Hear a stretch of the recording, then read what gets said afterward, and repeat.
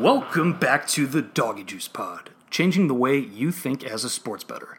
This is episode number 83, Thursday, May 14th, 2020, and today, ladies and gentlemen, is a milestone day.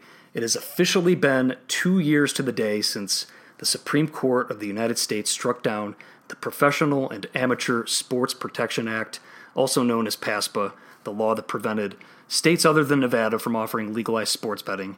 It was a landmark case and didn't really deal much with the issue of sports betting on its face, but rather the issue of federalism, and that issue was essentially whether or not states had the right to decide if they want to allow legalized regulated sports gambling within their borders.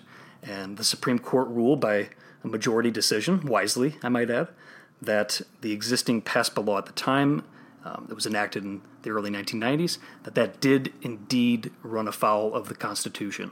It's one of those days where you don't forget where you were when you heard the news, but the writing was on the wall that there was a strong chance the PASPA would be overturned even before 2 years ago, and the mere fact that the Supreme Court decided to even hear the case in the first place, the fall before, that was a huge deal. And the writing was pretty much on the wall during that winter and the spring at the beginning of 2018 that there was a very strong chance that we would see the death of PASPA. And sure enough, that's exactly what happened, and here we are. So where are we now? Well, ESPN's David Purdom created an interesting Twitter poll last night asking, has the new U.S. sports betting market exceeded or failed to meet your expectations? And there were three options. Number one, exceeded. Number two, failed to meet. And number three, about what I thought. And the answers were very mixed. We saw 28% respond with exceeded, 37% respond failed to meet, and 35% respond about what I thought. And the final answer was what I answered, about what I thought. But as a whole, there have been aspects of the sports betting industry that have exceeded my expectations over the past 2 years, but also some that have failed to meet my expectations. So that's what this podcast is going to be about. I'm going to talk about that, and then I'm going to dive into some quick takes on the release of the NFL schedule. So last year, I did a 1-year post-PASPA pod around this time, and it's interesting to go back and hear it. There was certainly a lot of optimism then, and why not? Obviously, more states have legalized it in the first 2 years than a lot of people thought, I think, including right here in my home state of Illinois. We got it done last year. And as of today, you can legally bet in 18 states. That's almost a third of the U.S. states. And that also comes with the caveat that right now, you can't physically make a wager in some of those states that have launched because they don't offer mobile wagering yet and or don't have their physical retail brick-and-mortar shops open. Like here in Illinois, can't wager right now because of the COVID-19 pandemic.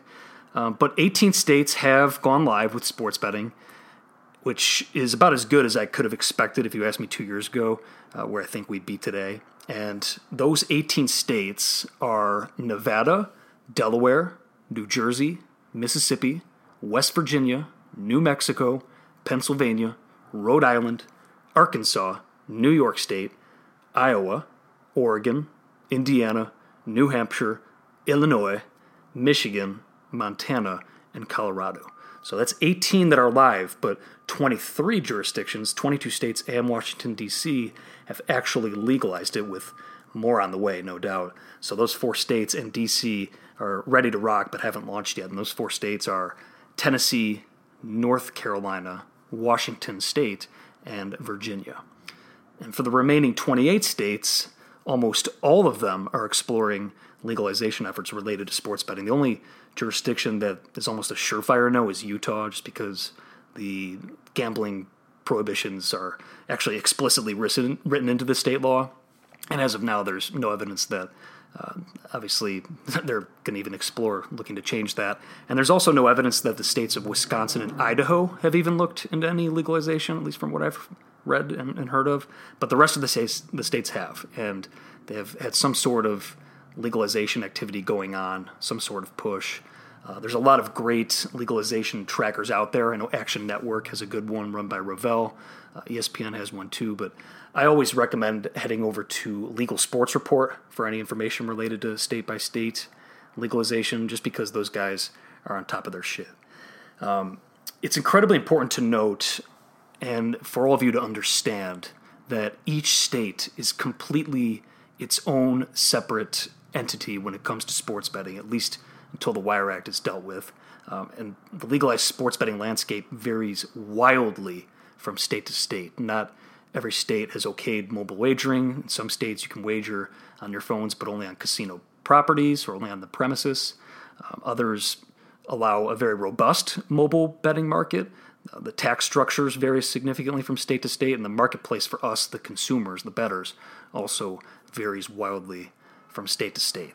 So, which states have gotten it right? Obviously, Nevada has been doing this for decades and has done a great job of figuring out what works. I mean, that's what I was harping on when 2 years ago when PASPA was overturned, that states should be looking at the Nevada model first, just because it makes sense. They've been doing this for decades. You might want to turn to someone with some experience when you're entering a new space.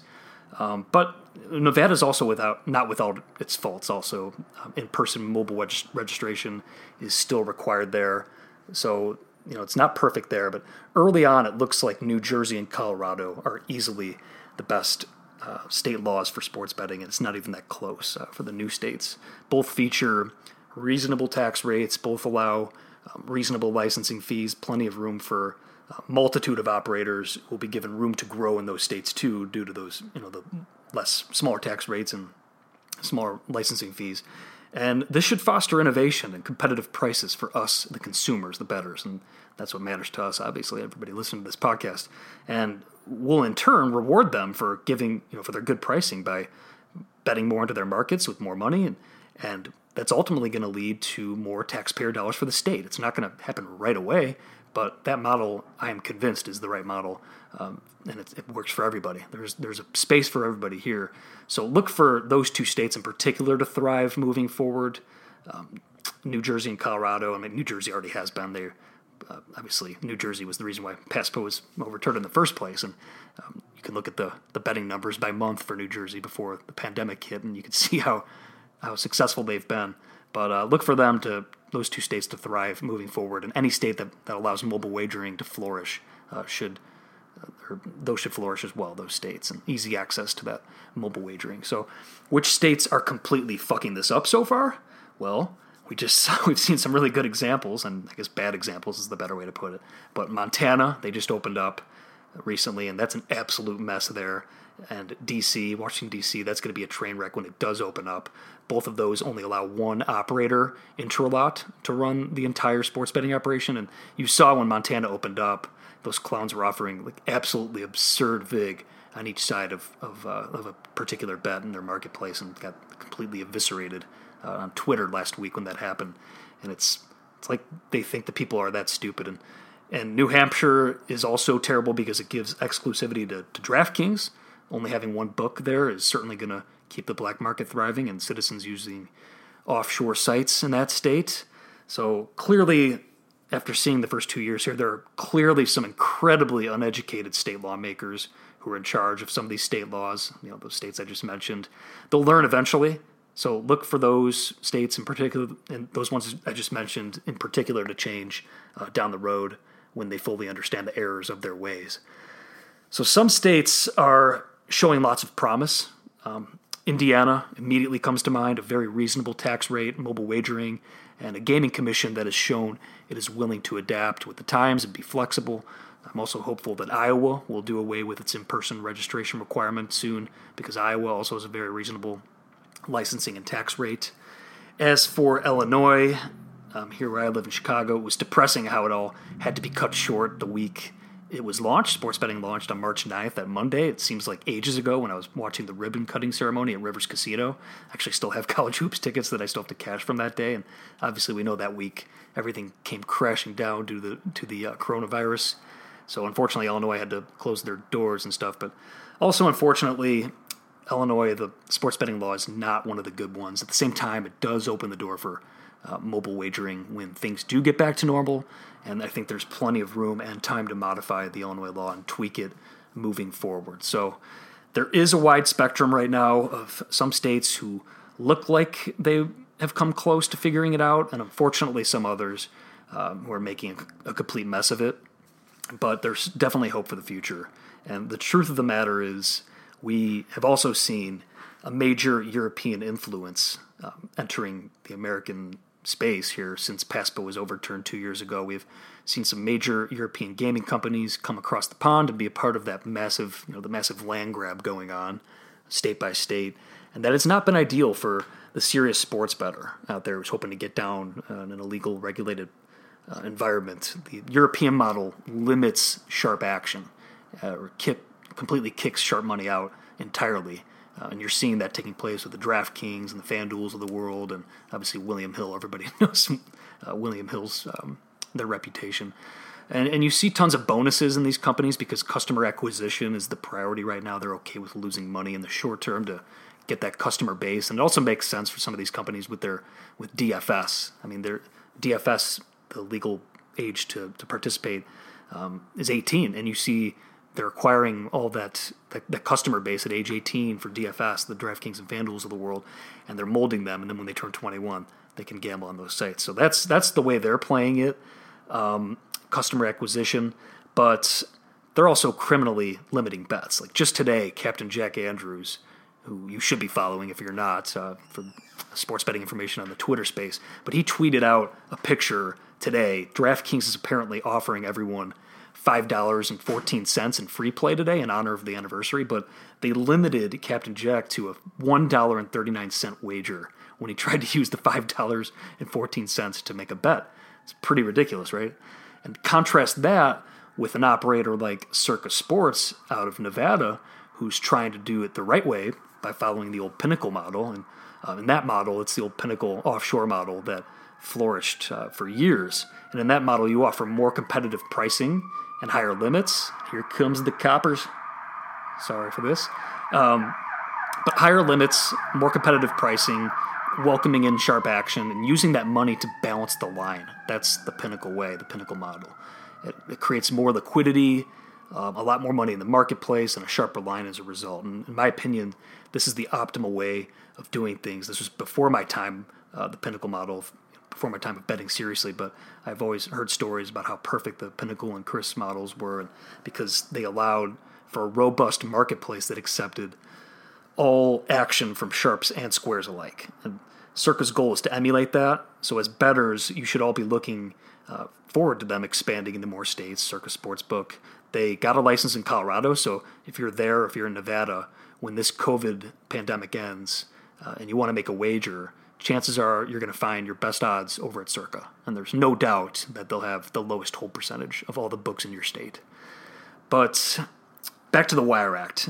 In reality, the Wire Act is inhibiting the true potential of the legalized American sports betting space, and it's just by default in its nature, the very nature of the Wire Act. And in a nutshell, in layman's terms, the Wire Act prohibits betting across state lines. So there's no pooling together in multiple states. And last week, I did the weekly 20 Questions During Quarantine series for Bet Chicago and Bet Indiana News. Be sure to check that out. Our managing editor, Marcus Donato, came up with the idea, and we've been interviewing sports betting industry heavyweights on a weekly basis since we started, and we've brought on a lot of big names. And I brought on Daniel Wallach last week for the piece, for the feature, and he's a prominent sports betting attorney, and he's the co-founder of the University of New Hampshire Sports Wagering and Integrity Program, where I was part of the inaugural class for that last year. And he said, Wallach said that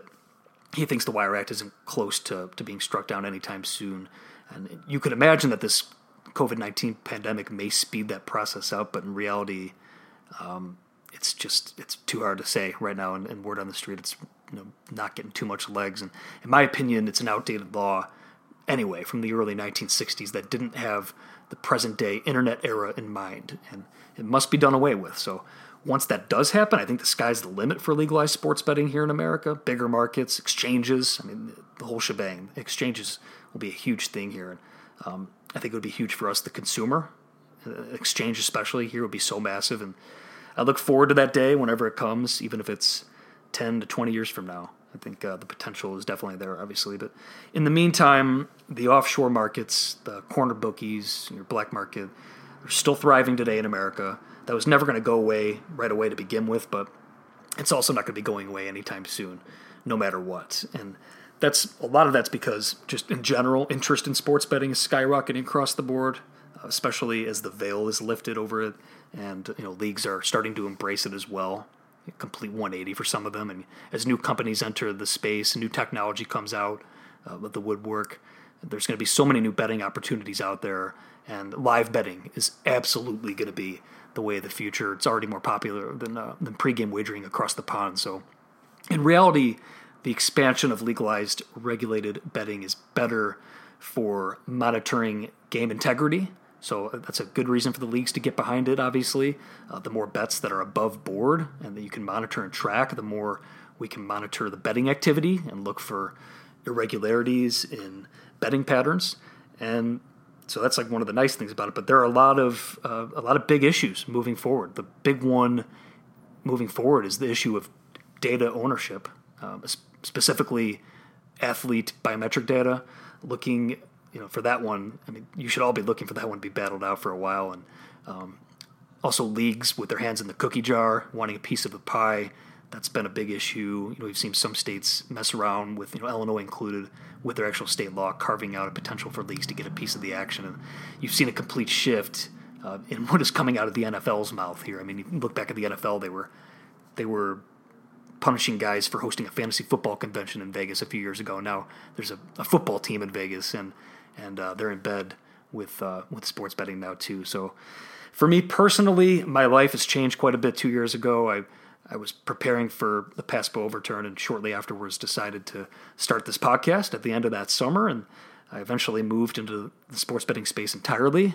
Career-wise, I'm trying to make a career path out of it now, and it's really exciting to me to be involved in this new and exciting industry, both from a legal perspective and a betting perspective, and I'm right where I want to be, that's for sure, and I can't wait to see what's to come. The COVID-19 pandemic, I mean, obviously that's going to undoubtedly have a lasting impact on legalized sports betting here in America and how it develops. It's no doubt slowing down the legalization efforts in some states that would normally be going live this fall or early next year. But at the same time, it could definitely be leading states to be more aggressive in allowing mobile wagering and easy access to mobile wagering. They're seeing that people want to be able to bet from their couches, and obviously right now people have to be on their couches, so adjustments have to be made. But bettors need a voice, and this is going to be very important moving forward, especially as more states legalize. And I know that professional bettors Rufus Peabody and Captain Jack Andrews, they're leading efforts for the American Bettors Coalition. So be sure to give them a follow. You can follow them on Twitter and be on the lookout for the American Bettors Coalition once for that to emerge once the pandemic comes to an end. So where do I think things go from here, and where do I hope things go from here? I mean, unfortunately, those are probably two different things.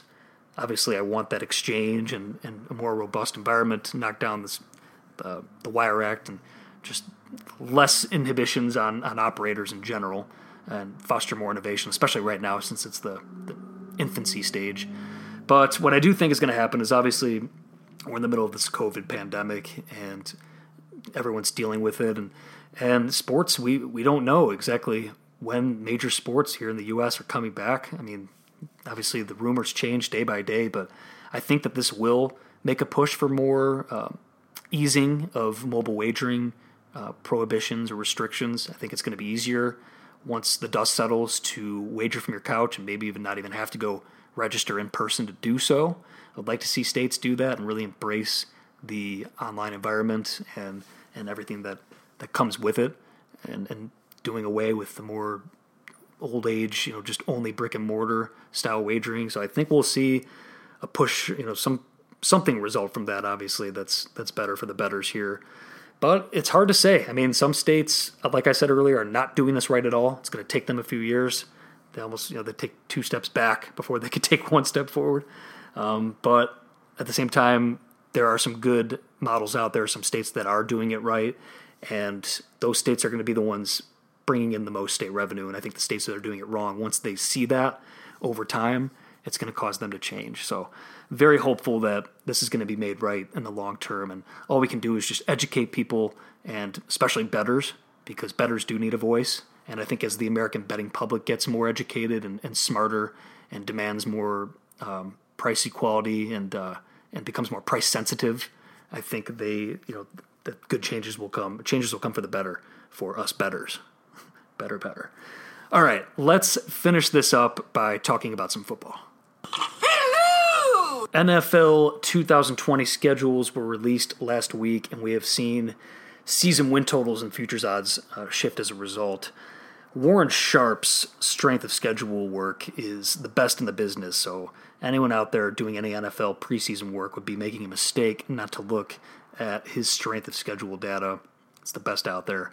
And according to Warren Sharp's work, the Colts have the easiest strength of schedule this season, and it's not even that close. And the toughest one is the Atlanta Falcons. And you have to understand that the main thing with his season win total work is, you hear the schedule come out, and the media is lazy, and they just look at win-loss records from the previous season and assume that that's your strength of schedule based off the combined wins and losses of your opponents the next season. And that it's very flawed thinking for a lot of reasons. So I encourage you to look at Warren Sharp's work and before going over your strength of schedule work yourselves. But like I said, the Colts easiest, Falcons the hardest.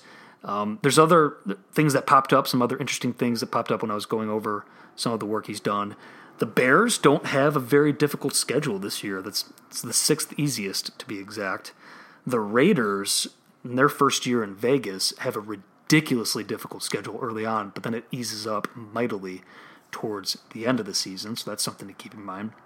And also, perhaps the most interesting is the Browns. And the Browns played the 10th toughest schedule last season, but they play the third easiest schedule this season. That's the largest move from hardest to easiest over this offseason. And the Browns, obviously, we all know they have the new coaching staff.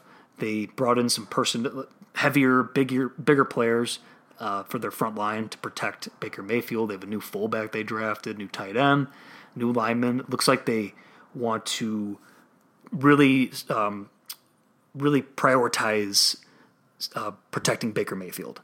And he functions better, obviously, like most quarterbacks do, with more time in the pocket, but him especially, given his size, he's not too big. And we were against Cleveland here on the podcast last year in the season, to start the season, but I'm actually looking to play on them this year. I think the market's down, and obviously, the schedule is pretty easy, and this is not like a secret to anybody like that, but I really like the regime change there, and it's almost like the market's down on them as much as they were up on them last year.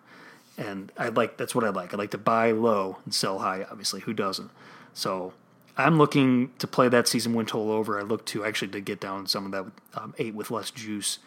A little more juice on the 8. It looks like it's 8.5 now. I think it's probably good to play at 8.5, just given that schedule and everything. But another thing to note is they play the number one schedule of toughest defenses last year, and number 3 in pass defenses. And this year, according to Warren Sharp, they're playing the number 1 easiest schedule of opposing pass defenses, and the teams that were worst in defending explosive passes. So I think the new coaching staff can really turn this around for Baker and the Browns, and I think it's time to buy on Baker. There's a very high ceiling this year, and maybe even a fantasy football target. So if you're in one of my leagues, my fantasy football leagues this year, I did not just tell you that. All right, that's going to do it for this episode of the Doggy Juice podcast. Follow me on Twitter and Instagram at DoggyJuice.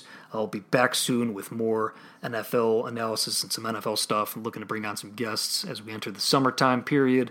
Hopefully, we'll have some good news on the return of sports in the meantime. Otherwise, enjoy the restart of the Bundesliga this Saturday.